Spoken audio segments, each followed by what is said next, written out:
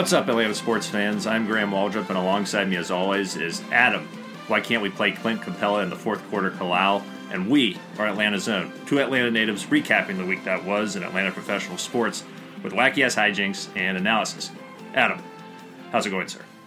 What's up there, Junior? It's going quite well. We got some little taste of spring in Atlanta this week, which has been glorious, being outside and wearing shorts again. So, it's just gearing us up a little closer for the feel of baseball, which is quickly coming up on us. But yeah, things are going well on this end. I'm about ready to, I had the thought today of, it's about time for us to do in-person podcasts again. Oh. Like, staring at this wall is great, but I do, I think I'd actually prefer to stare at your face versus this wall that has holes in it from the prior homeowners.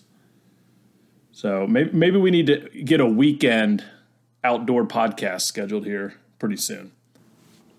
Yeah, that could be fun, Adam. And I wouldn't be opposed to it, even though we've done outside podcasts before, as users know from last year when we did the great East Florida Crusade History of Atlanta Sports episode with one El Senor, Jeff DeDelore. Yeah, and the sound, that's where we ran into our sound quality issues, which I have much more respect and appreciation for you, Graham, after, I don't think we ever mentioned it, but I've attempted to edit the past 2 weeks of podcasting because Graham has done, the past 4 years or so.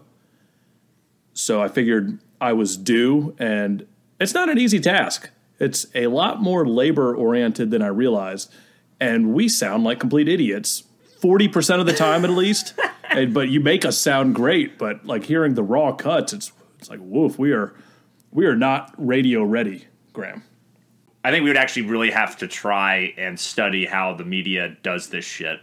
Because, yeah, sometimes a lot of our first takes are just all over the place. But that's the joy of editing, where you can sort of manipulate the story. Just like I make you sound like an idiot some of the time on a point, whereas when I make a bad point, I can just cut it out. It's great. Right, it's very unfair. Especially when I'm not editing and I just hear the back end. I was like, no, I know Graham said something completely idiotic there, and I proved my point, and now it's just gone in the ethos. I've tried to be a little more balanced with that recently, but there are plenty of times when I'm just like, nope, no one wants to hear that. No one wants to hear Graham be horribly wrong. And no one wants to hear us probably talk about the editing of the show as opposed to actually getting into the show. So without further ado, Adam, let's jump in and talk about these Atlanta Hawks and what the hell is going on with Coach Lloyd Pierce. That is an excellent point, Graham. So you're already on the Lloyd Pierce, Mr. Hawks Twitter over there. Before we get into that, I'll give the quick recap of what's happened over the last 4 games. And this was a perfect example of my take on the Hawks would be so much different had we recorded Wednesday night as opposed to Thursday night. So over the last 4, the Hawks actually went 2-2. And the interesting thing is the Nate McMillan experiment, but Lloyd Pierce was out for a few games.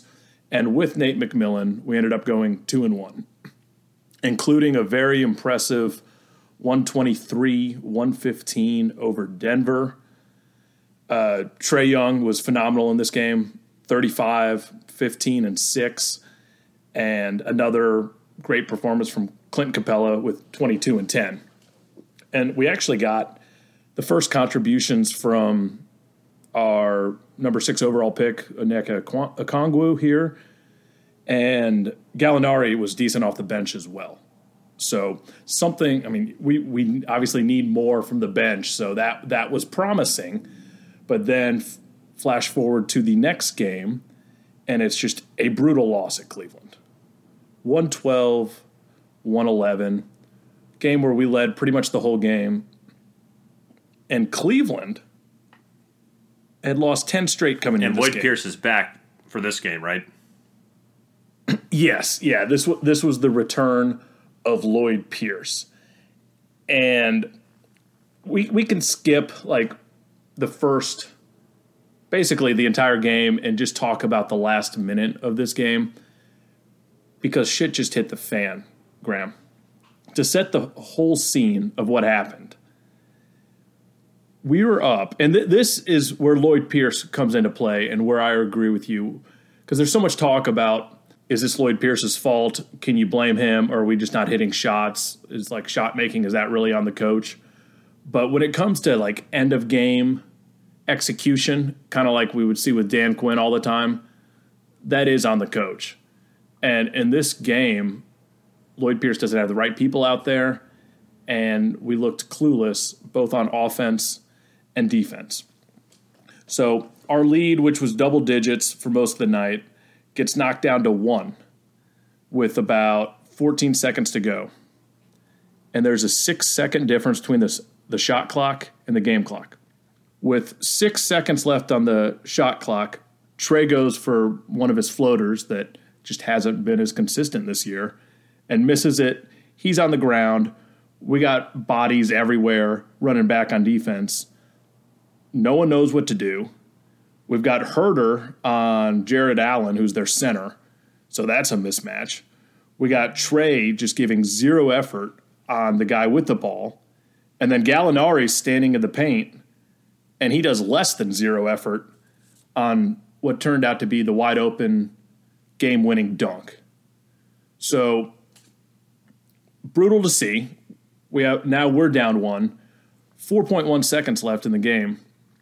Trae dribbles up surprisingly casually, and he's got a little separation to where he could take a deep three, but instead he passes it to Tony Snell with about half a second on the shot clock, on the game clock, and that's it. Like, he can't even get a shot up, and that's ball game. And it was just horrendous. Like, that's the maddest I've been after a Hawks game all year. I'd imagine most people felt the same way. And Graham, I'll lead you into the biggest thing from that, with Gallinari being on the court. Clint Capella is not on the court again at the end of a game where he would have been clogging that paint and definitely challenged the guy at least, whereas Gallinari was just like looking the wrong Yeah, it direction. makes no sense. I get where LP's head is to a degree about they could do a hack-a-shack on Clint Capella, like we talked about, I think, last week. But the pros of having Capella on the floor late in the game outweigh the cons. Con, not a great free throw shooter. Pro, leads league in rebounding, is a beast on defense, can contribute in the paint. I think the pros outweigh the cons there. Yeah, and I mean, maybe if he had a timeout, maybe he puts him back in. No, he hasn't done that all year. He's been doing. This is his strategy. And Nate McMillan played Capella at the end of games, and we fucking won 2 out of the 3. Now, I'm not saying that's the only reason, but that's one of your best players, and he's so critical defensively that you cannot afford to leave him out of the game. What do you think about Trae's effort on defense on that possession? I don't know. Trae is up and down for me defensively this year from the limited action I've seen. He's still not a great defender even at his best, but he's gotten better. I don't know. It seemed kind of lackadaisical. Like you're saying, everyone seemed like there was a huge communication gap. Like Trae speaking Chinese, Gallinari speaking Swahili, and you know what I mean? Like, it's just like no one's speaking the same language. The effort comes from a lack of execution or a lack of preparation or a lack of planning or whatever the hell you want to call it. So I think not having that in place, which it certainly seemed like it wasn't, or people didn't understand, caused the effort on that last play in particular to be trash across the board. And just like, especially against that Cleveland team, which had been so one bad. of the worst teams in the league. Like, not even playing competitive games in that 10-game losing streak. And I'm so sick of, like, Cleveland was the worst three-point shooting team in the league. And then against us, they're lights out. Like, they have their best shooting game of the year. And that's a trend that we continue to see. And I guess that's just effort on defense. I don't know, but to see it every damn game is just so frustrating. And that was just such a brutal night for the optics of Coach Lloyd Pierce to have that be his first game back after that awesome win over Denver with Nate McMillan. And then also bad optics for Trae Young for his last minute, because he had a couple turnovers in the last minute as well and just wasn't hitting his shots. And then, of course, the same night, we've got the Mavs and Luka Doncic, who that comparison we will continue to talk about as well as the rest of the basketball world. We've got him bringing his team back from down 6, hitting 2 threes at the end, including a game winner.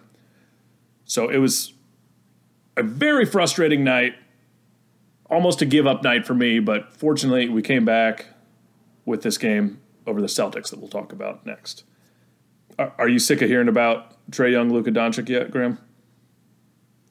Yeah, because I don't know what else you can really add to the conversation. I think it's pretty clear that Luka's a better player, but he's also not an astronomically better player than Trae. I mean, we've said the same thing for years. It's just, it is what it is.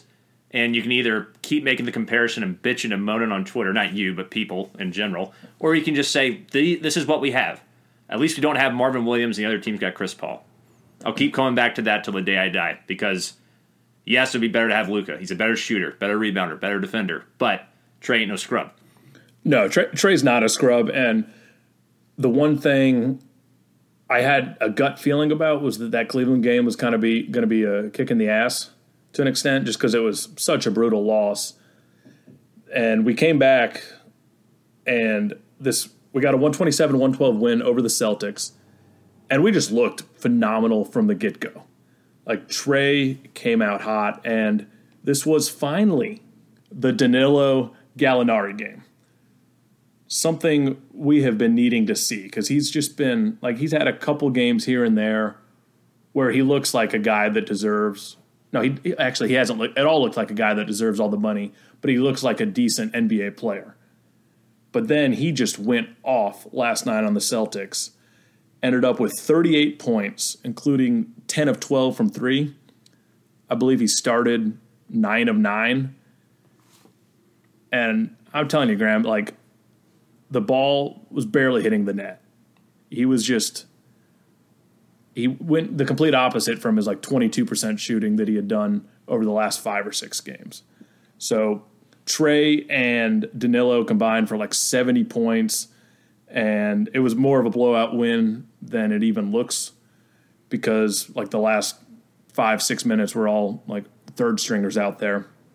But showed a little life all around, and, you know, the Hawk, it's just classic Hawks. I still don't know what to think of this team, but if Danilo can be, obviously we're not going to expect a plus 25 overall from him every night, but if he can start just hitting these open shots, spreading the defense out, being a good distributor, which he's capable of doing, that's going to be so much for Trae, John Collins, Capella. We're starting to put a decent core here while we wait for these other bodies to come back. I think one of the things that was really big for Danilo last night in comparison to other nights is it didn't feel like he was forcing a shot. I don't know about you because you watch the games a lot more than I do, but when I have seen him or heard him, it seems like he's taken a lot of contested shots that were tough, you know, not great shots, and it looked like he was really forcing the ball. Last night, it didn't seem like that. I mean, hell, he was so hot last night, he took a 3 from the damn logo and drilled it. Not like mid-court, but where the logo ends. You know, the range would make Trae Young blush. It was unbelievable. So he was just in his groove last night, not forcing shots, taking shots as they came. And he made it happen, too, but it wasn't like he was going up against a defender that had him locked down and he was forcing the ball up there. So hopefully we can see more of that in the future. And he can be a guy that can hopefully average somewhere between 15 to 20 points a game. Yeah, it's definitely what we need out of him coming off the bench. And a lot of it was Trae Young as well. Like, when Trae is clicking like that, I think he had 15 points in the first quarter. He was making all the right decisions, had the defense, like, they had no answers for Trae. So he was finding Danilo wide open, and Danilo was knocking it down. So it was certainly a breath of fresh air. Poor Smitty had his Hawks record broken for threes in a game. So, I mean, it was so fun to watch. Your boy Dominique was going nuts. Bob Rathman was loving it. What a great shot, Nick. Can you believe that? That was a heat check for Danilo, and he drilled it. Yeah, the funny thing about Dominique and his heat checks last night. So Danilo, he was 10 of 12, so he only missed 2. And you bet your ass that both of them were heat checks that he missed. Yeah, they were both late. The first time he's done a back-to-back heat check. So it was quite the game. Quite the game there, Graham. Capella had a good game too, right? Yeah, he did. Yeah, I mean, he's just such a force down there. Like you said, leading the league in rebounds, and we got the All-Star game coming up, and it's going to be played in Atlanta. And in true to Atlanta form, we have 0 All-Stars this year. Both Trae and Capella got snubbed. The Trae one is tough, man, because he's 8th in the NBA in scoring at 27.2 points per game, and he's 3rd in assists, and all the NBA at 9.7. And like you said, Capella's leading the league in rebounding, and it just seems like, I mean, granted, there's not going to be fans, there's going to be like 1,000 fans, but still, you would like to have one of those guys in the game. And Trae, I know he's had a lot of ups and downs this year, and there was the whole thing from earlier in the season with the players really kind of hating the way that he would get those fouls called on him that seemed like cheap. So I know the players are in the voting. I don't know if that has something to do with it, but it's got snub written all over it to me. But, we're used to these things in Atlanta, but hopefully it's going to make Trae hungry. And like I said, he's been awesome over the last 5-6 games. So hopefully this is a positive for him. Let him rest, take a few days off, and come back ready to prove everyone wrong. Yeah, hopefully it can be motivation for him. But for me, I don't care about the All-Star game. Once again, the whole subjective award rant of who gives a shit. The All-Star game's a jerk-off. All of it's a jerk-off. Who gives a shit? And you know what? If you want to use that as fuel to the fire, that's fine. And I know it's important for a lot of big-time players to be an All-Star. It's just, for me as the average fan, or even a hardcore fan, it doesn't matter. Like, does it matter to you at all? Are you upset about this? Do you go on Twitter and rant about how the league did Trae wrong and all this shit? I like what I wouldn't say I'm upset about it, but I think A, I want to keep Trae happy, and if Trae wants to be an All-Star, that's what I want. And B, like, you want to see your team represented. Like, remember Josh when we were the 13-win Atlanta Hawks back in like 2004, 2005, and Josh Smith wins the slam dunk competition? Right, but does that matter? Like, it's a jerk-off. Yeah. The All-Star Weekend's a jerk-off. It's a fun jerk-off, but jerk-off nonetheless. Who cares? What does it have to do with the season? Nothing. It builds some excitement for the team, and it's good for the team overall. It can put butts in seats if that's the thing that you could be doing now. But butts are going to be put in seats if you win. It doesn't matter what you do to make an All-Star team. Who cares? For a lot of fans, it does matter. But you understand it doesn't. At the end of the day, that doesn't validate whether or not Trae Young is a great player. The stats, like you just mentioned, should translate to an All-Star appearance. They don't, because Trae got done dirty. But that's out of his control. The things that we should invest ourselves in are the things that Trae can control. Can he play better defense? Can he stop taking 50-foot threes all the time? That's the shit I'm more worried about than Trae getting to the All-Star game. People need to get the priorities in order. And Trae also has to recognize that's not the organization's fault that he's not an All-Star. Not to say that he is saying that, but I know you were saying, keep Trae Young happy, but that's one thing the organization can't control. Think about it I feel like you approach conversations like this on fandom strictly from a guy who hosts a amateur Atlanta professional sports podcast versus the kid that might, like the 7-year-old kid that watches the All-Star game and sees Trae Young out there shooting threes from deep and becomes a Hawks fan because of that. I think in the long run, those things matter. Like, you want to grow the game, you want to grow your franchise, and the All-Star game is a way for these players. I mean, we have, I think, one real national TV game all year. Well, I guess the one you watched, and we got like one on TNT later this year. So those things do matter. Like the more national TV games we get, the more money coming back to the Hawks. It matters a little bit. Like it doesn't, granted, yeah, if we make the playoffs, go on a deep run, obviously that's what's most important. But exposure is a positive thing. And yeah, people should be able to see Trae Young that don't normally get to watch him. Hell, you're in Atlanta and you can't watch Trae Young. Right. So what about the rest of the country? And that's an appropriate mindset to have. If you want to talk about how it affects the franchise at large, that's a totally different conversation. And I agree with every point you made there. I'm just more concerned about what's Trae doing to help my team. I'm not as concerned about the exposure, but I do acknowledge that it's valuable. There we go. That's a nice, healthy way to settle that little debate there. And coming up, when is the All-Star game? Is it next weekend? I think it is, because Bridget, our friend Bridget, works for Turner Sports, and she pretty much runs that fucking place, and she is, I think, about to go into quarantine at the damn Omni Hotel, either, I think, starting next week for the whole, or it might be this weekend, to ramp up for All-Star weekend. And everything's going to happen in one day, apparently.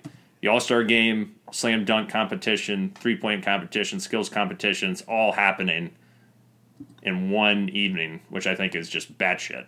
Even though I know they're doing that for COVID. So, I mean, it's an interesting format, I think, having it all in one night, because if anything, more people will watch the actual game. I would always be a Saturday night guy, watch slam dunk contest, three-point contest, and not really care about the game. Although, I guess was it this past year, the first time they did, where like the winning team gets a bunch of money donated to their charities, so it was actually competitive and people were playing. Yeah, that happened last year. I hope they do that this year, because that was some of the most exciting NBA basketball I've seen in years, literally, because watching the best players in the world all on the court at the same time giving a shit was enthralling. I only saw the last 2 minutes of the game because I kept reading on Twitter, people were freaking out saying this is incredible basketball, and it was. Maybe they should do that for every fucking game that there is in the NBA so we can get some more excitement in this league. And it'll be cool with this format that, like the three-point competition and slam dunk, they would normally bring in like non-all-stars, but because of COVID, it's just going to be amongst the guys that are all-stars. Will LeBron finally be in the slam dunk contest? Maybe. I would love to see that. Yeah. Probably not, but you never know. My ass would be there. Well, not there because I'm not going, but that would be appointment viewing if LeBron. I've been wanting LeBron to be in the slam dunk contest ever since he started. He's still got incredible vertical. I mean, that guy's a freak of nature. As much as I can't stand playing against him because he bitches and whines all the time, you can't deny the athleticism, the once-in-a-generation kind of talent he is. And to see him do some sick dunks in a slam dunk contest would just be incredible. Yeah, he's got so much like Tom Brady to him, and the fact that he's 36, about to turn 37, and is still fully in his prime. Yeah, and he's logged so many minutes too. When he went to the Heat, he was going to the finals pretty much every year. And he never gets hurt. Chris Dunn has been hurt more as an Atlanta Hawk than LeBron's been hurt in his entire career. Yeah, I mean, the conditioning is world-class for sure. A lot of players don't really want to play in this game just because it's like, it's obviously a risk, like an unnecessary risk, COVID-wise, bringing all these different people in from all over the country to put this thing together. And it could be just 3 or 4 days off, rest up. So I bet there's going to be a lot of opt-outs. And if there's any guards, Trae Young's going to be the first one they call. You would hope so anyways. So right. Maybe we get to see Trae anyways, but regardless, the snub is there now. But at the end of the day, to kind of wrap this whole Hawks thing up, the East is a mess. We're still only a couple games out of playoff contention. The same thing I've been saying every single week. Just hang around, get some of these bodies back, get the chemistry going. Maybe we'll still be okay. But just watch out Lloyd Pierce, because he is now definitely the Atlanta coach on the biggest hot seat. Well, I think especially beating Denver with McMillan. That was on the road too, wasn't it? No, it was at home. It was at home. Even still, Denver's a very good team. So They are, but it was a road-weary Denver team as well. They were on back-to-backs. Even still, I think that's still an impressive win against a quality opponent when you don't have DeAndre Hunter, Bogdan in particular. I think that's a big win. I think that, if anything, hopefully is something to build off of. I think we saw some of the residual effects of that with the Celtics the other night. But then, you also get that stuff with the Cavs. This team is the epitome of a basketball version of a seesaw. You just have no idea what the hell is going to happen night in and night out. Are they going to compete at an extremely high level, or are they just going to lay the biggest fucking egg since the prehistoric era? Yeah, and my issue with this whole Lloyd Pierce argument is, does Lloyd Pierce get credit for the win against the Celtics? Or is that just on the players? Like, if the Cavs game, if we're putting that on Pierce, is the win on Pierce as well? Or are we only going to blame him when we lose and not give him credit when we win? And that's fair. That's a fair point to make. I think you gotta give credit regardless of the scenario, win or lose. So yeah, Lloyd Pierce certainly deserves some credit for the Boston win. But also he knew to keep Gallinari in the game. Right. But we also have to recognize that so far that was an anomaly-like performance from Gallinari. We can't expect him to be doing that every night. We can expect him to have big games because he's done shit like that before. But that's not going to happen on the regular. So, once again, it's a matter of consistency, Adam. Overall, this team is incredibly inconsistent and seemingly is Jekyll and Hyde every other game, or every other week, too. So it's like, until there's some consistency, Lloyd Pierce's seat is very hot, and it's gotten hotter with the success McMillan had and the different energy seemingly the team played with when he was guiding the ship. Yeah, that's a good point. They just look so much more solid at the end of the games with McMillan. Yeah, and granted, that's only 3 games, but we got to see some consistency from the Lloyd Pierce Hawks. And I haven't seen that more than 4 or 5 games at a time, if that. I might be being generous with that proclamation. Yeah, no, I'm completely with you, brother. I am skeptical as well. So, Adam, let's turn our attention to your Atlanta Braves, who have opened up spring training. We're seeing a lot of videos online of Ozzie and Ronnie taking BP. Marcell Ozuna showed up the other day in his mask, and things are getting underway. So, I would like to get this segment started by talking about one of our signings this week. Okay. So, we've been signing, if you're a major league veteran who's had some injury problems in the past couple of years, you're completely over the hill, you're on the Braves right now. But the one this week was actually intriguing. So we got Jake Lamb, who is you know the name? Oh, yeah, I know all about Jake Lamb. He was a guy I really wanted 4 or 5 years ago when he started to kick ass. Yeah, so he used to be with the Diamondbacks. He was a third baseman for them. We signed him to a 1-year, $1 million deal. He is 30 years old, and the injury problems, of course. So he's only played 165 games over the past 3 seasons.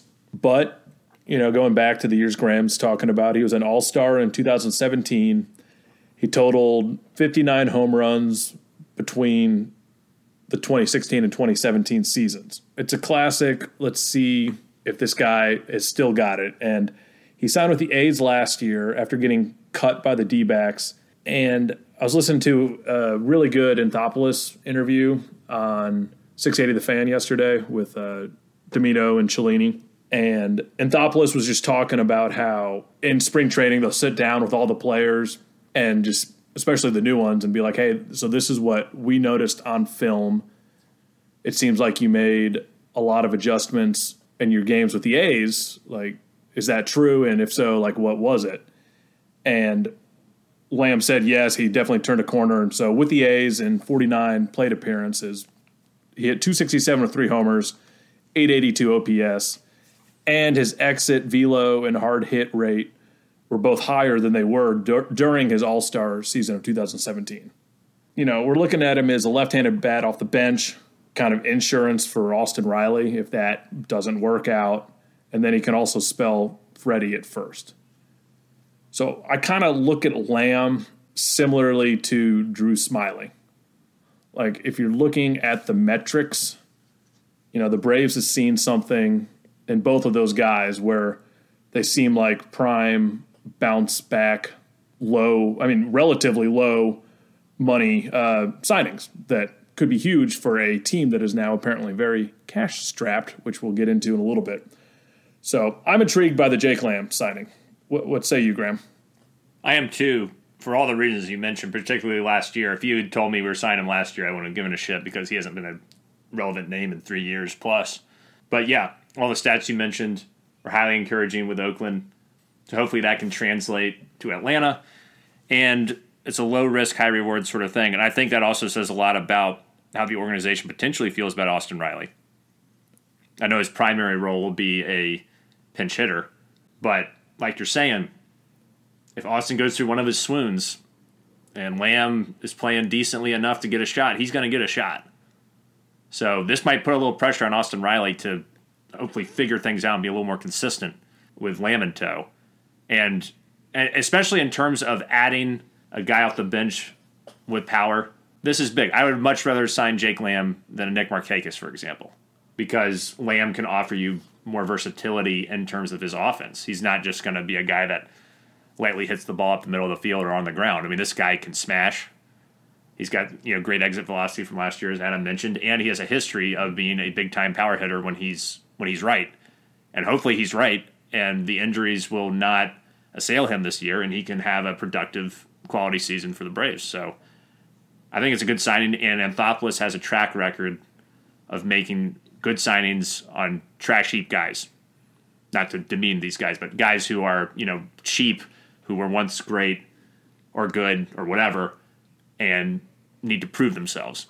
I think all signs point to, not saying Jake Lamb is the, second coming or anything, because he was never like an amazing player or a Mike Trout kind of player or anything like that. But in terms of a guy who can come in here and help this team, he's certainly a candidate for that. I think it's a great signing.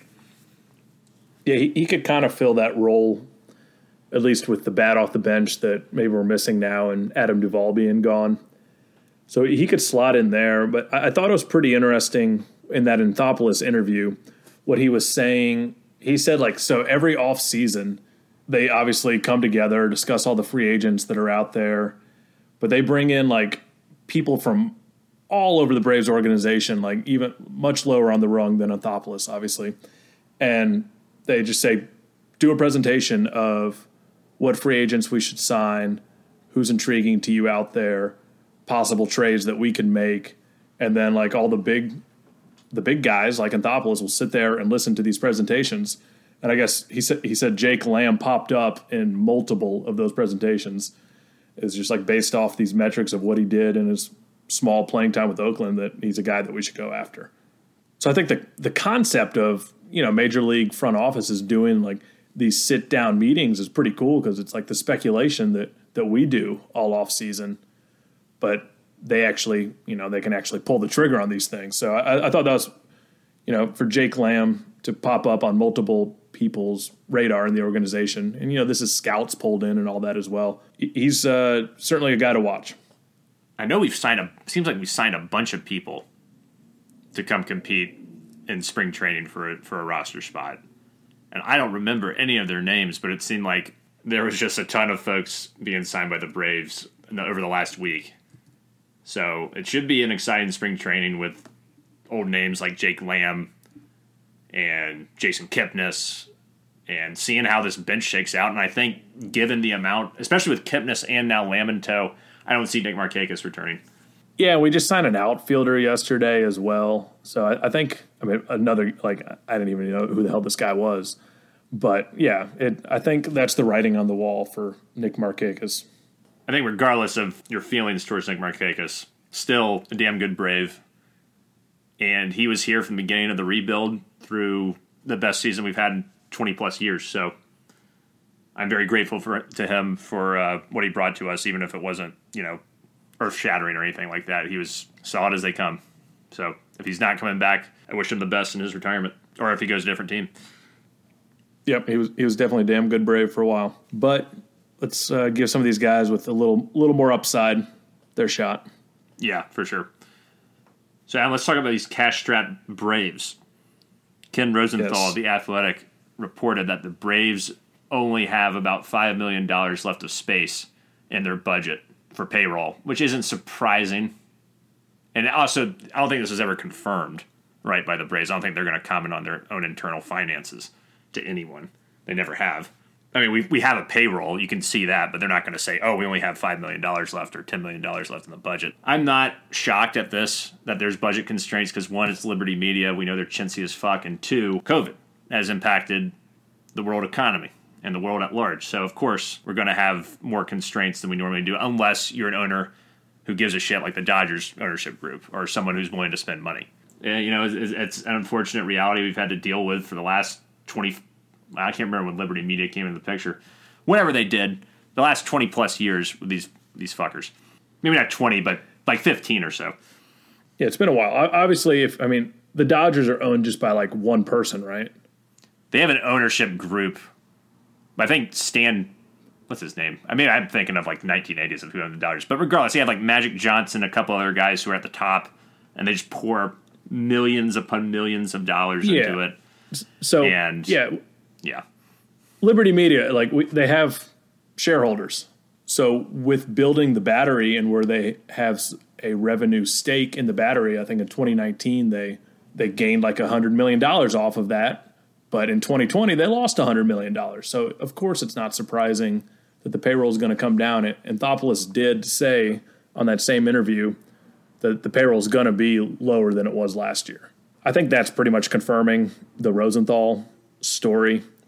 And it also explains why we weren't in on Melanson and some of these other guys that we've let get away. But my problem here is Drew Smiley better be pretty damn good, because we signed him early. According to the Rosenthal piece, this apparently changed. This wasn't at the outset of the offseason that this was going to be the case in terms of the budget. It apparently happened over time, either in December or January or something like that, which is why we haven't been as active on the free agent market, according to, I believe, what he said. So I don't think it was like this at the beginning. And then I think it sort of started to materialize in terms of the actual numbers. So, but still, even with these strictures in place, the fact that we got Morton and Ozuna, I mean, hopefully Smiley's good, but Morton and Ozuna is huge. So, I mean, this team can still compete on a limited budget, especially compared to the Dodgers. But, you're right, though. Drew Smiley took up a good fucking chunk of our free agent money, so here's hoping that he can replicate that success from last year. Yeah, and, I mean, you need to save, if $5 million, that's all that's left, you need to save some of that for if you need to add payroll at some point in the season once you know what you got. So, right. Yeah, it's not surprising. We've never been the highest spenders in the game. Not true. We used to be up there back in the 90s, but we've had that discussion before. We had a real owner. What are you going to do, Graham? We got to find a way to get rich and buy this team, Adam, in the next 30 years. That's our life goal. It must be done. Well, we're not on track for that right now, but you never know what we'll come up with over the next decade. We'd still do this podcast for sure. Can you believe those losers signed this person? Well, we approved of it, so yeah, I can believe it. It seemed like a good move. Oh, as owners do the podcast? Yeah. Yeah. I like that. I like that concept. Right. We'd tell the fans what's up. Can't really think of much else going on with the Braves other than that spring training is underway, so. Yeah, nothing we didn't really touch on last week, just in terms of it's going to be intriguing to see who does win that kind of fourth and fifth starter's job, assuming Soroka is going to start on the IL. So that wraps up this week's show. We hope you guys are doing well out there, and we will holler at you next week. Let's hope the Hawks can pick up the pace a little bit and ride into the All-Star break with some momentum, for Christ's sake. Until then, rise up, chop on, unite and conquer, and remain true to Atlanta. Hospitometer Sip. Hospitometer Sip.